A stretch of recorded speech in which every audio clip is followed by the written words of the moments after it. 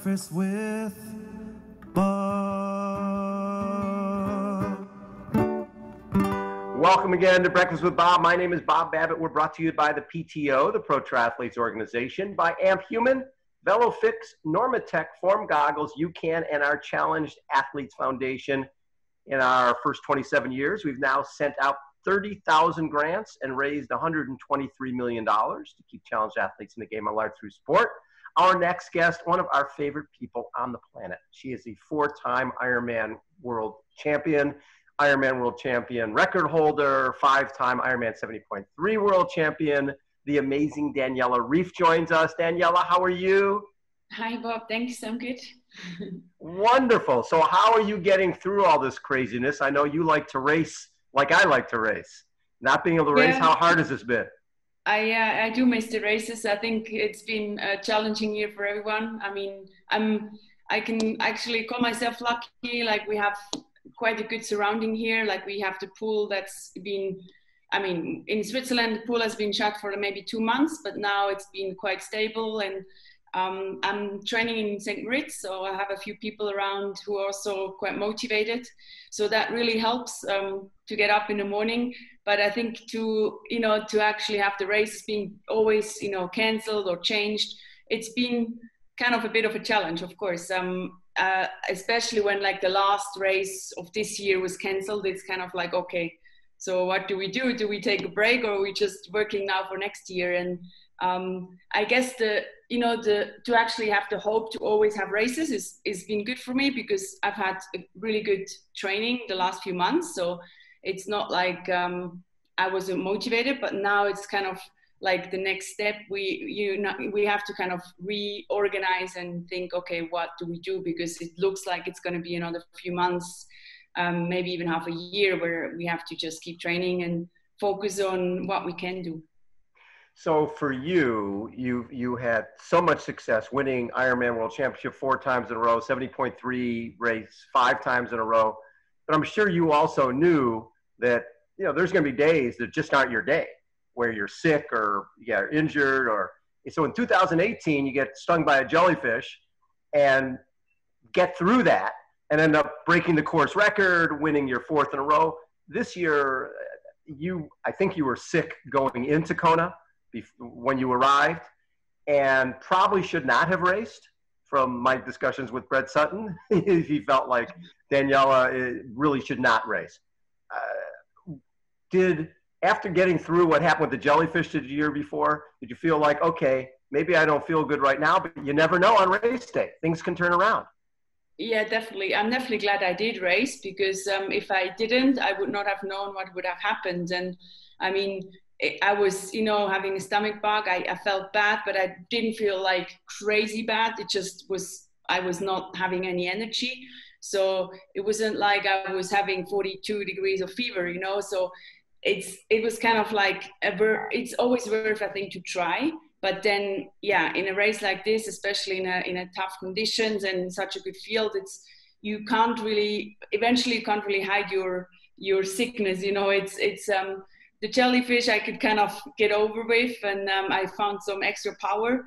And then sometimes it doesn't work out, but I'm definitely happy I tried, because I think, if you're afraid of something and then you don't try it because you're afraid, I think that's much worse than actually just trying and then see what happens, and then maybe you fail.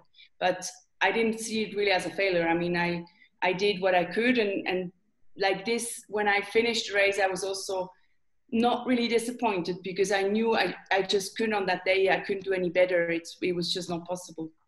I remember interviewing Mark Allen once, the 6-time Ironman World Champion, and he was in Nice and woke up sick on race morning and was thinking, I really shouldn't go to the start line.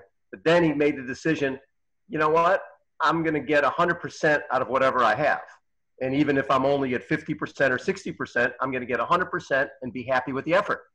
And exactly. He ended up winning his, I think it might have been his 10th Nice title, because you never know. Right? If you don't go to the line, that's for sure what's going to happen. But if you go to the line, I mean, you ended up finishing 13th, and these are the best people on the planet. I've had races where I went to start line where I also had like a sinus infection, and I did have felt like I was having fever, and It was actually the race in Bahrain when I was going for the Triple Crown. So it was quite a lot on the line. And when you go to the start line, you're like, okay, now you just have to deal with what you have. And there as well, it showed that sometimes you can really, you know, take something out of your body which you wouldn't think it's possible. And then of course there's other days then it doesn't work. But if you don't try, you know, you don't know. So I think not knowing is always worse than just trying. So when you come off of that, you've won 4 times in a row over that in Kona. You normally come home and it's all sorts of media and you're traveling and doing all sorts of things like that. What was the reception like when you didn't win this year? It was actually quite positive. I was surprised. I heard had a lot of messages, and also from the media. I don't really follow all the media. I don't read all the newspapers who write about me. I try to just avoid it or ignore it a bit.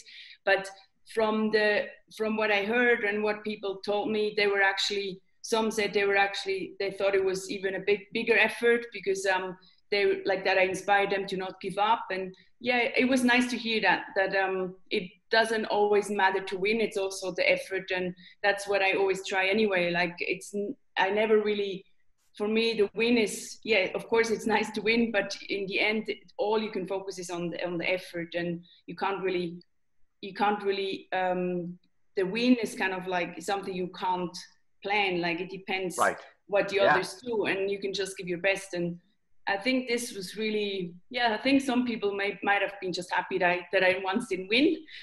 But I had a lot of good, I felt like quite supported also from my sponsors and everyone. So yeah, and I think the most important for me that I wasn't disappointed in my performance, because I just knew I was disappointed that I was sick, of course, but that's something can't control. I think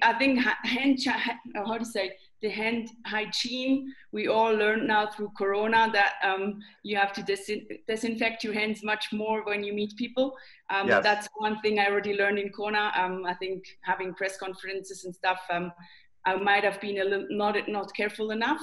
And I think we all learned that now, that it's always important to look after yourself, especially before a race, to then not get sick of anything. The hard part is when you have a race, when Kona is the last race of the year, it's not like you can go out the next week and go race somewhere else. So were you motivated to go, okay, next year I'm gonna make sure that everybody understands that I'm gonna come to the start line 100% and be ready to get my title back. What did you come away with from that race in terms of coming into this next year? I was definitely motivated to get back there and do it.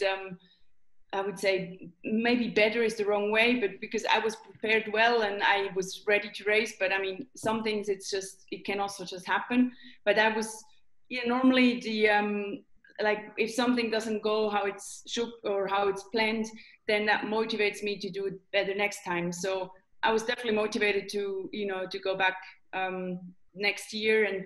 But then also I knew, like, I didn't feel like racing straight away again. I knew also the whole preparation for Kona, it takes a lot out of you mentally. And often, or pretty much always after Kona, I do need a little bit of a break to just take some time at home and see my friends and family.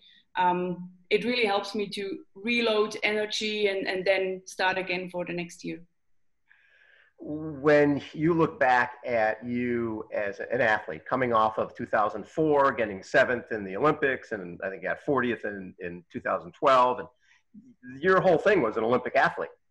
If someone had told you back then that, hey, you know what, 10 years from now, you're going to be the best long distance triathlete on the planet, you're going to win the Ironman 4 times in a row. Did that even enter your mind of doing long distance racing? No, back then I definitely didn't think I would be ever a long distance athlete. I always thought these guys are a little bit crazy. So I guess now I'm crazy myself. And no, I never thought it was possible, to be honest. I just thought it was way too long and I didn't think I would be able to do this.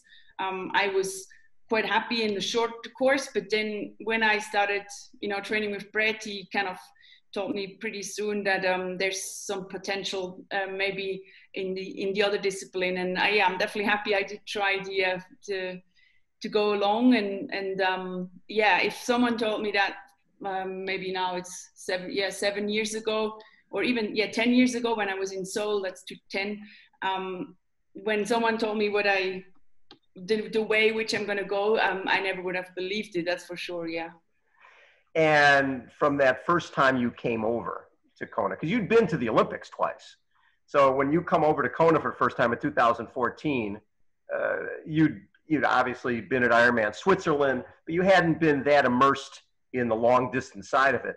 Did it surprise you, just the whole feel when you got to Kona, just that it was maybe bigger than you thought it might be?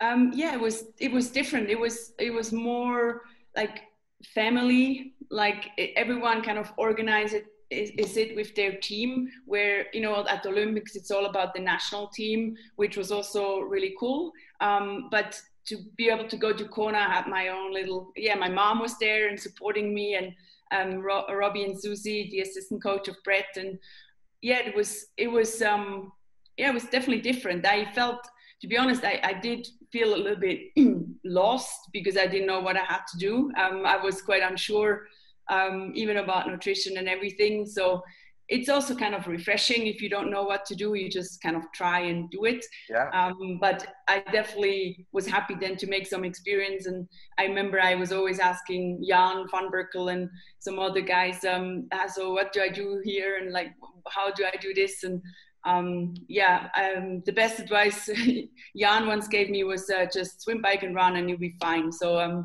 that's pretty much, going back to simple always helps. Yeah. It's funny because the first time we met was right there at Hugo's on the run course during the show in 2014 when you came over after winning 70.3 Worlds. And I remember you saying, so is this where we run? Is this right here on Elite Drive? Because you were coming in and it was all so new. Was it fun? It was almost like a new sport for you?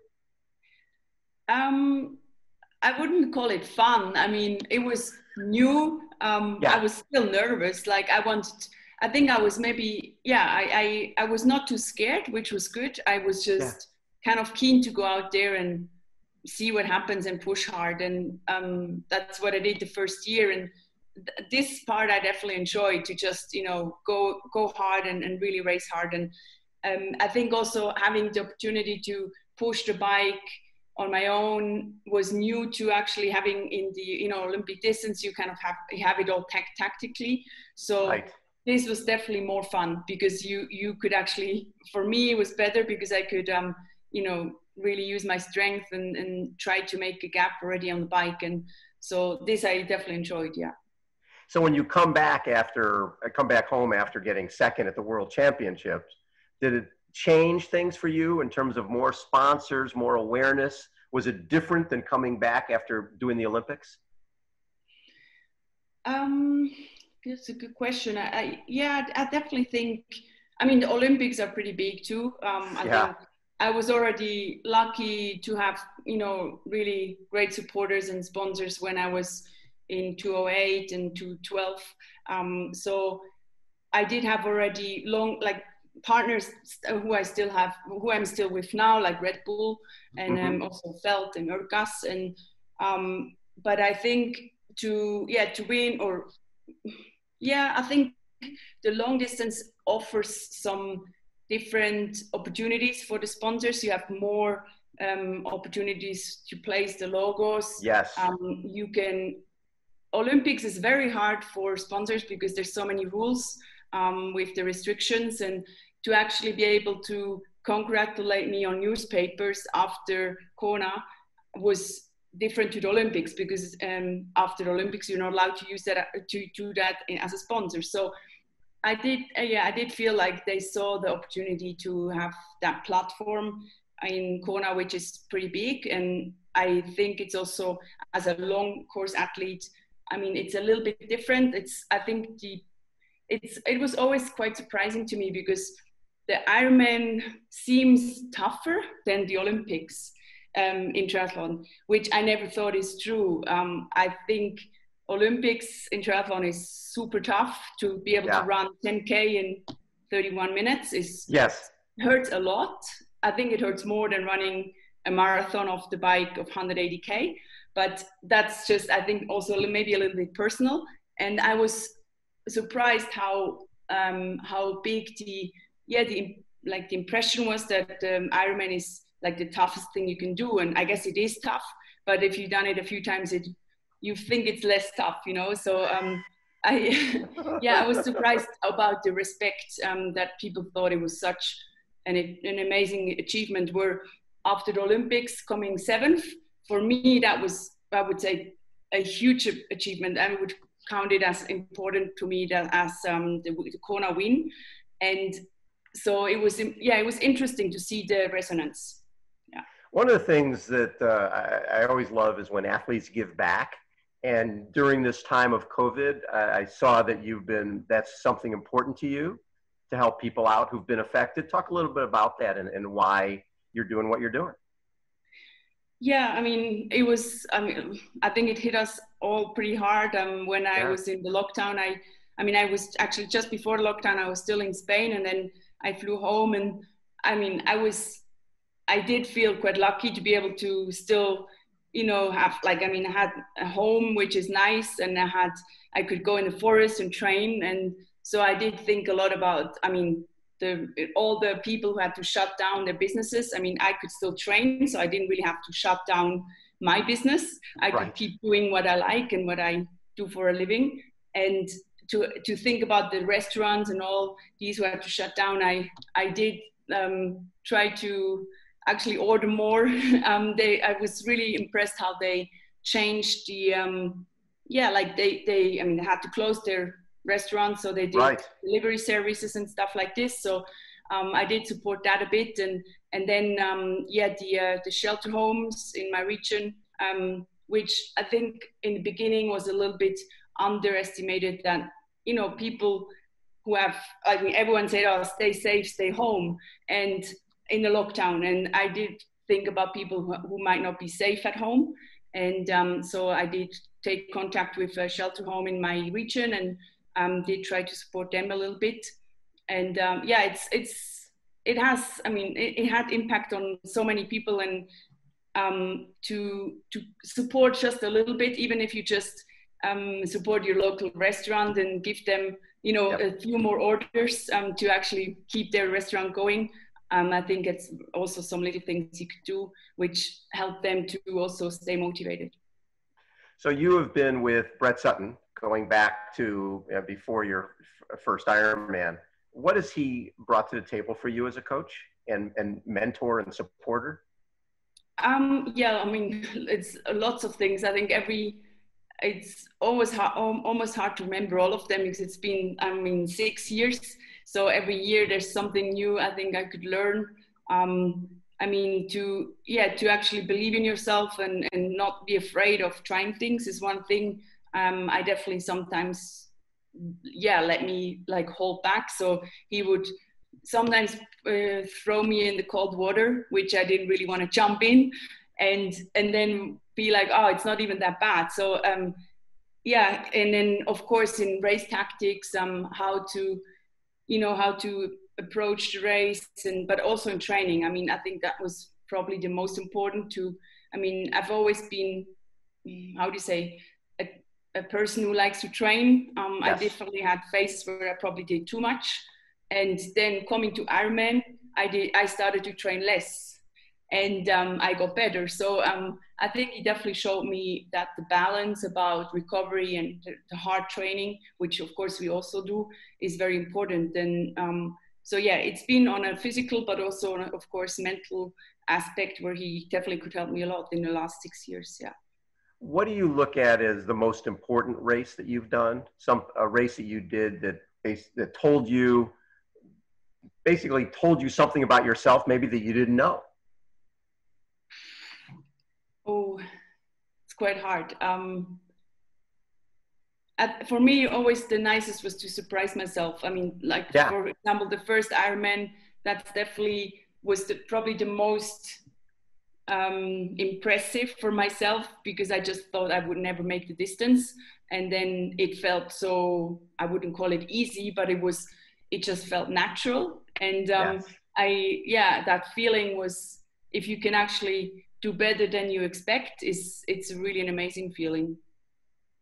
So when and I always love the fact that you were negotiating with Brett for that Ironman Switzerland, where he wanted you to do the full and you wanted to do the Olympic.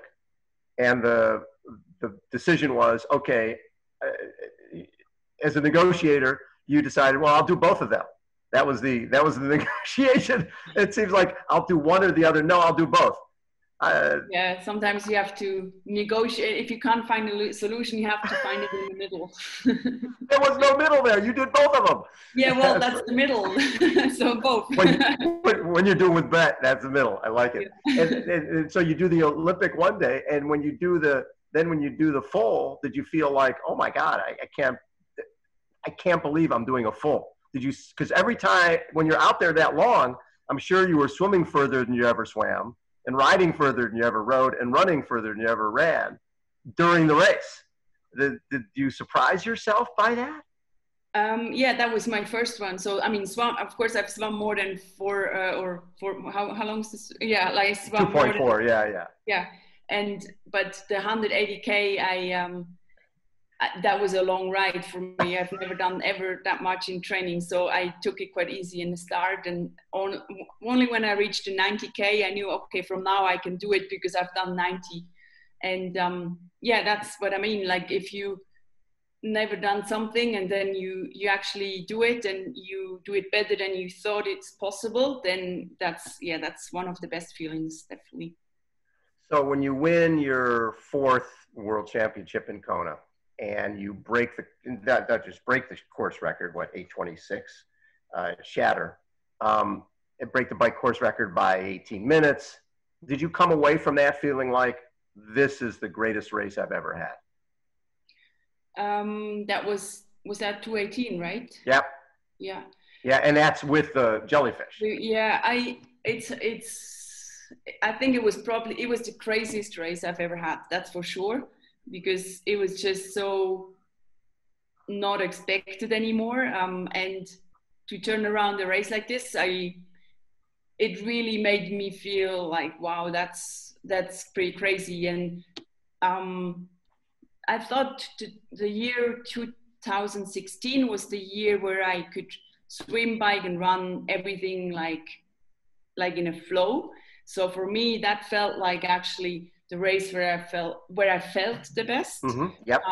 But yeah, then of course it's always hard to compare with the wind and everything. So which one was actually better? I think the 2:18 was definitely the most crazy race I've ever had, and I think also the race I'm most proud of because I've never been so close to giving up than in that race, and then actually to have such a great race is still to me a little bit crazy when I think about it now. Well, especially you were 10 minutes down out of the water and ended up winning the race by 10 minutes. So that's a hell of a turnaround. It was quite a turnaround, yeah. I did already picture myself in the hotel room when I was swimming. I was like, oh, maybe I should just, go to the hotel room. But then I thought, if I'm then at the hotel room and crying and having, pity for myself, it doesn't really help me. And then maybe 3 hours later, you don't know, the jellyfish might not hurt that much anymore. And then you I think I would have been pretty angry of myself if I then had to think, oh, what would have happened? So that was the reason why I kept going, because I just didn't really want to feel pity for myself. How long do you want to race, Daniela? I mean, you're still young, but you're doing your first Olympics in 2004. So 16 years ago. No, 2008. 2008, I'm sorry, yeah. 2008. And so you've been doing the sport for quite a while, even before that first Olympics. How long do you want to race? Is this something you still love? I don't have a plan, to be honest. I think as long as I enjoy it and as long as I enjoy keep pushing, I definitely think I can keep going for a little while. I mean, Jan Frodeno is I don't know how much 38. older he is, but I think he's a few years older than me. I think four or five. Yeah, so, you're only 33. You're young. He's doing pretty good. So yeah, we'll see. I think, I mean, you never know. Like the body has to also, you know, do it with you. You can't really force your body to do something when it doesn't want it. But I, yeah, definitely look forward to go, you know, have some races, maybe hopefully next year again. And I do feel like I still want to work on myself. I did do a lot of biking this year, and I do really enjoy, like I've had some like sessions where I'm like, wow, I hope I can show that one day in a race. And so I think the process and the progress is still what I just enjoy a lot.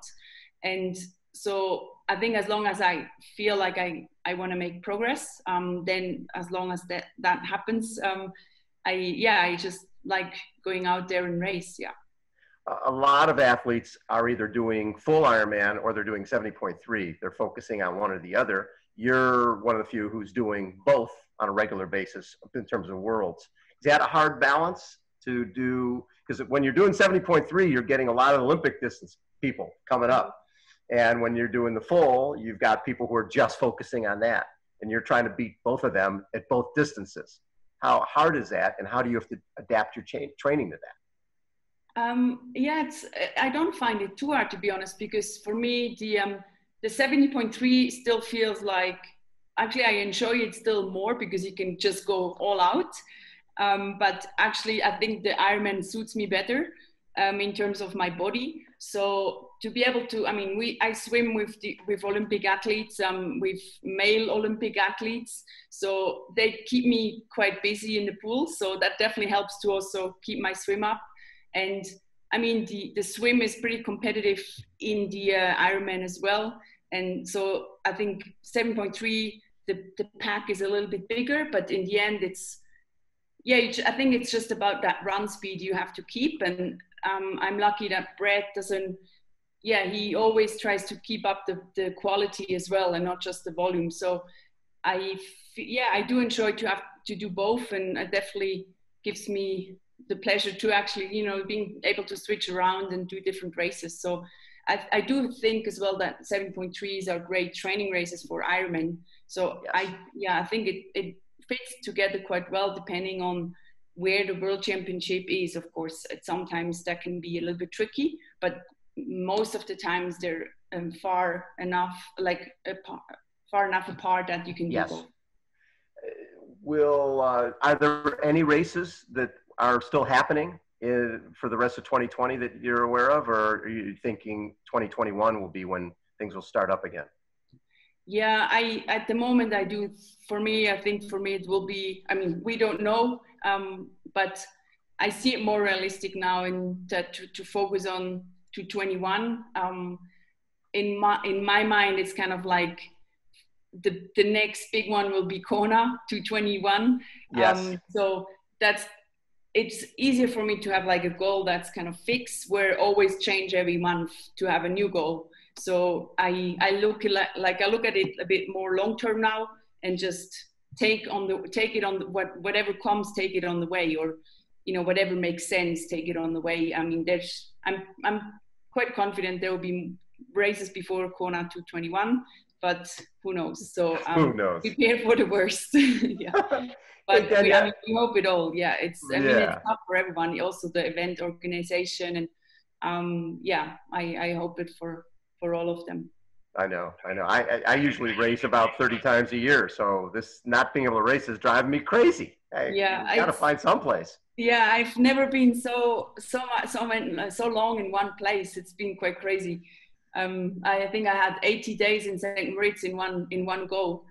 And when I drove down, I was like, oh, wow, it feels like I'm quite excited. I was just like back on a highway for once. It felt like all exciting, because up here it's all kind of, it's nice, but it's all very narrow, and you can't go full speed on the highway, The nice thing is we have avoided getting on planes for a long time, which is sort of nice, not flying anywhere. Just being around is pretty good.